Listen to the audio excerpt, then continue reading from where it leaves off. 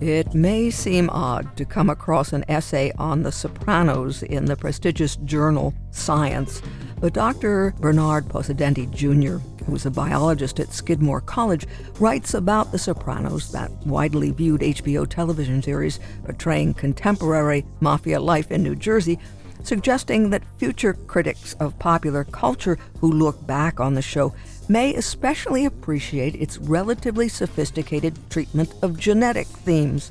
By one count, the 86 episodes aired since 1999 included 20 explicit dialogues about genetics. The most in-depth discussions about heredity occur between the lead character, Tony Soprano, and his psychiatrist, concerning the genetic basis of panic attacks in Tony's family when he discovers that his father suffered from them and that his son does too. Tony says about his father, he has that putrid, rotten Soprano gene. The Sopranos, therefore, may have raised questions about the relative roles of heredity and environment in human behavior that can be examined through the attention paid in this series to family themes and discussion of familial traits that include depression, panic attacks, and attention deficit disorder, as well as discussions about suicide, criminality, sexual preference, substance abuse, and more. That from Bernard Posidenti, Jr. of the biology department at Skidmore. Like father, like son in the Soprano family when it comes to psychosocial issues, perhaps. And often in the mafia, the family business is passed on from father to son as well. But we're about to learn of a real-life instance of a person with no genetic ties to anyone in a crime family who deliberately chooses that way of life under the wing of a man who becomes a surrogate father of sorts. The story is told in a book titled, appropriately, The Life We Chose, by award-winning investigative journalist Matt Birkbeck, whose previous books include Deconstructing Sammy, about Sammy Davis Jr., The Quiet Dawn, about Russell Bufalino of Kingston, Pennsylvania, A Deadly Secret, and A Beautiful Child and its sequel, Finding Sharon, which were adapted by Netflix in 2022 for the hit film Girl in the Picture, for which Birkbeck served as executive producer. He's also written feature articles for the New York Times, the Philadelphia Inquirer, Rolling Stone, and more. And he worked at the Morning Call newspaper in Allentown and earlier at the Pocono Record. The Life We Chose has as its subtitle William Big Billy D'Elia and the Last Secrets of America's Most Powerful Mafia Family, and it was just issued by William Morrow, HarperCollins, on July 11th. Julie Sidoni, WVIA's news director, had a chance to speak by phone with Matt Birkbeck about a book that he hadn't set out to write. I received an email out of the blue. It was August of 2020. We're in the midst of COVID, and I was just sitting around on a Sunday afternoon, and this email, I saw it on my phone asking if I'd be interested in speaking with Billy D'Elia. And I knew who Billy was. I had covered the Bufalino family in the early 2000s, and Billy specifically when he was arrested in 2006. I knew that he had never spoken to anyone before, and I knew that there were a lot of questions hanging out there given his long relationship with Russell Bufalino. So I immediately said yes, and we met a couple of weeks later, and it took us a few months to get going. But once we did, we just kept talking for a year and a half.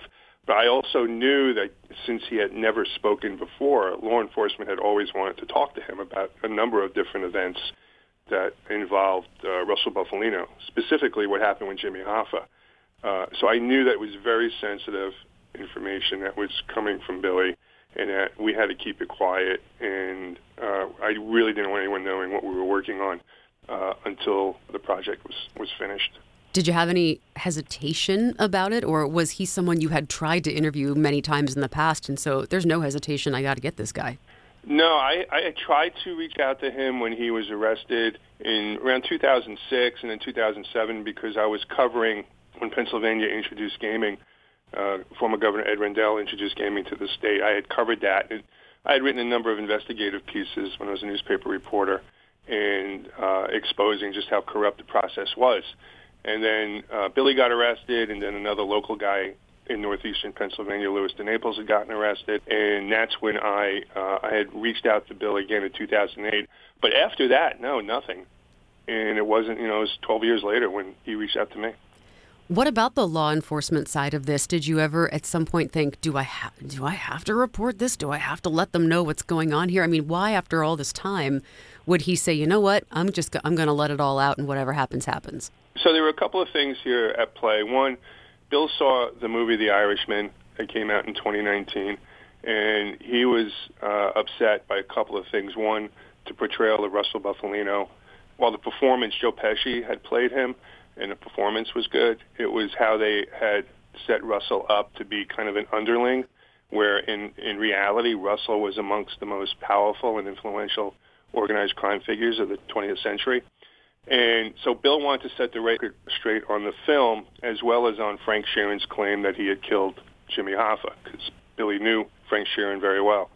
And then there was also this issue about Billy wanting to kind of settle the issues he had with Lewiston Naples. He blames him for his arrest in 2006 because they had known each other for many, many years. And when DeNaples was applying for a gaming license for his Mount Airy casino, he was trying to basically extricate himself from having known Bill. And Bill believes that all led to his arrest. I remember that case very well, yeah. It actually was one of the questions I was going to ask you was, if The Irishman had never been made, would this book exist? That's a good question. I guess that's a question for Bill. Those were the two motivations. In all we talked, and we talked at length, and we conducted many, many hours of interviews, and initially, like I said, it was difficult for Bill to actually divulge any information. It was something he had just never done before. He had lived by that code, which was taught to him by Bufalino. But the more I guess it got to a point where he trusted me, and once that happened, we were able to just, everything just flowed. As far as whether or not he would have spoken, that's a good question. I'm really not sure. I don't think I have an answer to that. How did you find him? I mean, you said initially it was very, and I understand how he would have to spend some time with you to really trust you. What were those initial meetings and conversations like? Oh, they were brutal. It was, I met him at a restaurant. All I knew about Bill DeLeo was that he had been the former head of the Bufalino crime family. He was very, very well respected within that world. Had gone to prison, spent 4 years in prison, and he was a fearsome guy.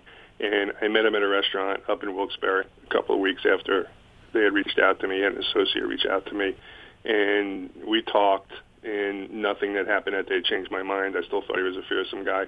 So when we started, we did all the interviews in Russell Bufalino's old home in Kingston.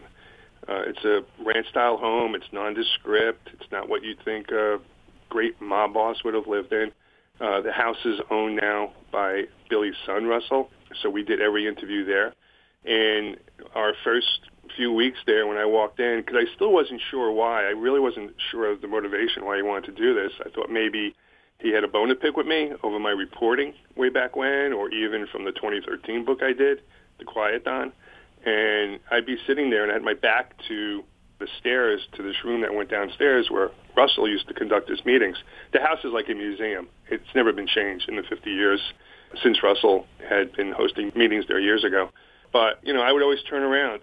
There was just something in the back of my head where I just had to go, take a peek. I let my wife know that I was there when I got there, things like that. But, as time went on, and we got to know each other, things were fine. So what do you think his motivation was? Just to set the record straight? Or you think he's coming to, I don't want to say the end of his life, certainly, but, as you age, maybe you start to think of things differently. Did he ever share with you why now was the time to say it? Yeah, I mean, it was about wanting to set the record straight on Russell. The Bufalino family was so powerful, given Russell and who he was back in the 50s and 60s and 70s and 80s, and far more powerful than anyone ever knew. I mean, I wrote about it in 2013 in The Quiet Don, but in terms of when, and if you go online and you want to look up organized crime, you're going to see names that come out of New York, like John Gotti or Carlo Gambino, or from New Orleans or Florida. Russell Bufalino's name is not the first name that comes up. But as I said to Bill, was Russell ever on the commission, the 5-member commission, mafia commission that runs organized crime, and he said no. He said Russell was above the commission, which was a testament to the power and breadth and influence that he had. So I think Bill, he's in his mid-70s now, and this wasn't just a book. This was a piece of history, because these are all first-hand accounts from Billy going back to the mid-1960s and then following for 50 years. So this is a historic work in terms of having a first-person account of what was going on with so many different events, whether the making of the Godfather movie, the disappearance of Jimmy Hoffa, what happened in Cuba with Russell Buffalino in the 50s and 60s, what happened with him and Bobby Kennedy. There are just so many points and parts here. I know you are a journalist. How did you go about fact-checking this? Or was this more in your head, you know what, this is just this guy's story and I'm going to tell it? No, you had to apply journalistic standards to it. I had a researcher work with me. And so the one thing that I felt really comfortable in doing this book was the length of time that Bill and I had spoken with each other. If we had just spoken for a couple of weeks, I would have doubted or had questions about a lot of what he had to say. But we spent so much time together, almost 2 years, and he never really changed his stories. Things that he told me that we could fact check, like places that he was at and people he was with, everything checked out. So I felt, at the end of the day, I felt very, very comfortable. I also went out and we called people. We spoke with Barry Shapiro in Philadelphia, who was involved with the so-called Donald Trump coin flip in Atlantic City in the 1980s, which is a pretty interesting story. And then we also spoke with Barbara Kranzer, who is the daughter of Jimmy Hoffa. Billy actually has some documented evidence, too, that he had passed along to me relating to Frank Sheeran and his claims that he had killed Hoffa. And so we had copies of letters. We had letters from Barbara Kranzer to Frank Sheeran. So we had some documentation, and we did speak to people. And there wasn't one instance where Billy said something to me and it wasn't true or accurate. So I felt really comfortable with it at the end of the day. What kind of pushback did you get? Maybe you didn't even share that you were writing it with too many people, but did you get any pushback in the writing of it? No, we kept it quiet. Even when it was announced in the trades maybe a year ago, but that was it. There was nothing else. No one caught wind of it, and there were only 4 of us that knew about it: myself, Bill, his son Russell, and an acquaintance of theirs, Dave.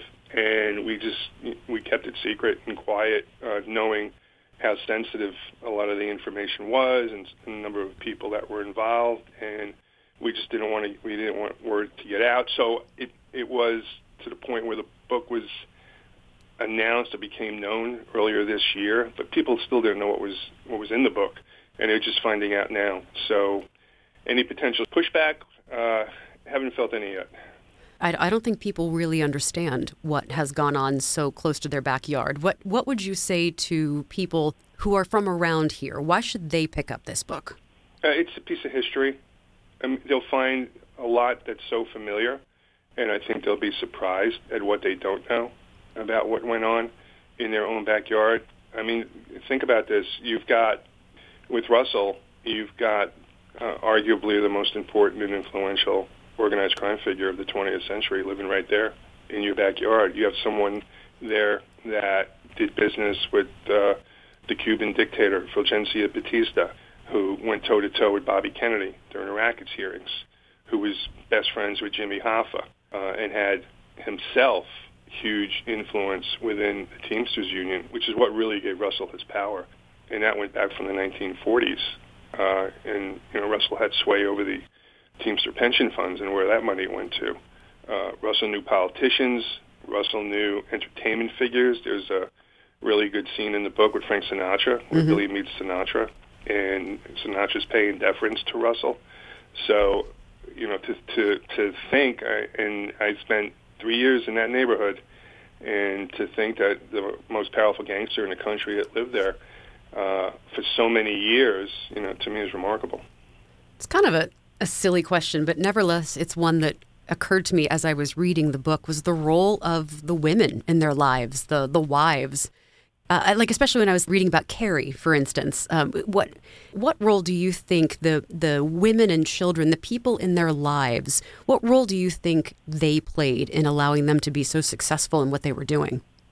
So the women, I grew up in Brooklyn, and where I grew up was a middle-class neighborhood. It was mostly people that worked for the city, whether you were a police officer, fireman, sanitation worker. And we also had the local mafia guy on the block, too. And so I grew up with it myself. And we knew it, that the man was a member of the mafia, but we also knew their families. And so the families had nothing to do with it. And they never really took their work home with them. I mean, how can you? And this was the same case, in the book, especially with Billy. His wife, Ellen, who's a sweetheart, she loved Russell Bufalino, but she saw him. It's funny because she sees him for what she believes is the goodness in him, because Russell, in her eyes and in other people's eyes, was a good person. She didn't see him. I mean, she read about it, and she knew that other world existed, but she tended to look, and people do this all the time, they tend to look at the good in people. And so she kind of dismissed the other part of that life as it related to Russell, as well as it related to her own husband. So it's more about, as a wife, I'm going to raise my family the best I can, and which she did. They have 3 children, they're all professionals. And, everything else was just on the side. Take that drone a little higher up. Why do you think stories about mafia in general resonate so much, not just here locally, but nationally? I mean, why are we still so interested in this? It's a world that people do not ever get to see. I as a reporter, I always, and I've said this a lot recently, I always looked at the world being black and white with a little gray. And after talking to Billy, I realized that there's a lot of gray, and it's populated by people like Billy D'Elia. Even though he was in organized crime and headed a major family, it wasn't about violence. In fact, I think we spoke about violence maybe rarely. It really was. It was more about the business of the mob, the day-to-day. And, Billy became the mob's negotiator. I mean, he was going cross-country, just settling issues, and not just for organized crime, for businesses, entertainment, sports, politics. And so when you get a first-hand account of all of that from someone like a Billy D'Elia, who's telling you stories about Muhammad Ali going to visit Teddy Kennedy, Senator Kennedy, in the early 80s in Washington to beg for a pardon for Russell, who's about to go to prison. And when Kennedy finds out it is for Russell, he throws Muhammad Ali out of his office. I mean, that's a story you're never going to hear anywhere else. Or with the many, many people that Billy met, including Donald Trump. There are several stories involving Trump, one of which leads to Billy managing Michael Jackson. So it's entree into something that people just would never, ever have a window into. Did you learn something that shocked you? Anything that you walked away with or drove home that night and went, whew? Not where I came back where I was rattled or anything. It was just that the stories, once Billy started going, you're talking about trying to get someone to remember things that go back 40, 50 years, 30 years, and that's not easy. I mean, even towards the end of our interviews, let's say we'd wrap up an interview after a couple of hours, and then Billy would remember something, and I go, really? And we start talking. We'd be there for another half an hour. That was the hardest part for me, was trying to get him to, go back in time, because he knows so much.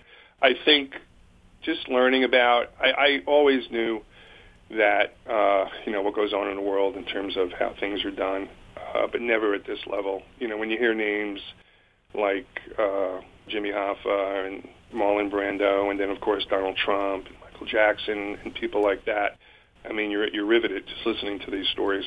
I would love if you could tell me if there's something that I didn't ask you that you want to make sure we know, that I know, that, the area knows, a message, if there's a message you want people to hear. That this is not just a mob story. This is a pretty intimate story about 2 men, a father and son story, with a backdrop of organized crime. But it's really about 2 men and how they become devoted to each other over a course of time and remain devoted to each other up until the very end. And I think that's very unique when it comes to stories like this. I also wonder if his own father hadn't been so cruel, if the relationship would have developed the way it did. It obviously had an effect on Bill. He had a decision to make when he joined Russell. And Bill wasn't born into this like many other men are. They're born into a mob family. Bill wasn't. He was a student, and he was in the Army Reserves, but he made a conscious decision to go with Russell because Russell paid so much attention to him, and they really hit it off. And then, of course, Russell opened this incredible world to him. But had Bill's father played a greater role in his development as opposed to them having this difficult relationship, perhaps that wouldn't have happened between Bill and Russell. Yeah, I mean, that's one of those things I guess we'll never know. But I think you're right about it being just a part of our area's history that that no one would know otherwise. Yeah, no, I think it's not just the local area. I think it's nationally in terms of the historical value to the different people at Russell, particularly with Russell and people that he had met and he had things that he had been involved in, and how how it changed the course of history for a number of different people and businesses and whatnot. So I think that's where the importance of the book comes in.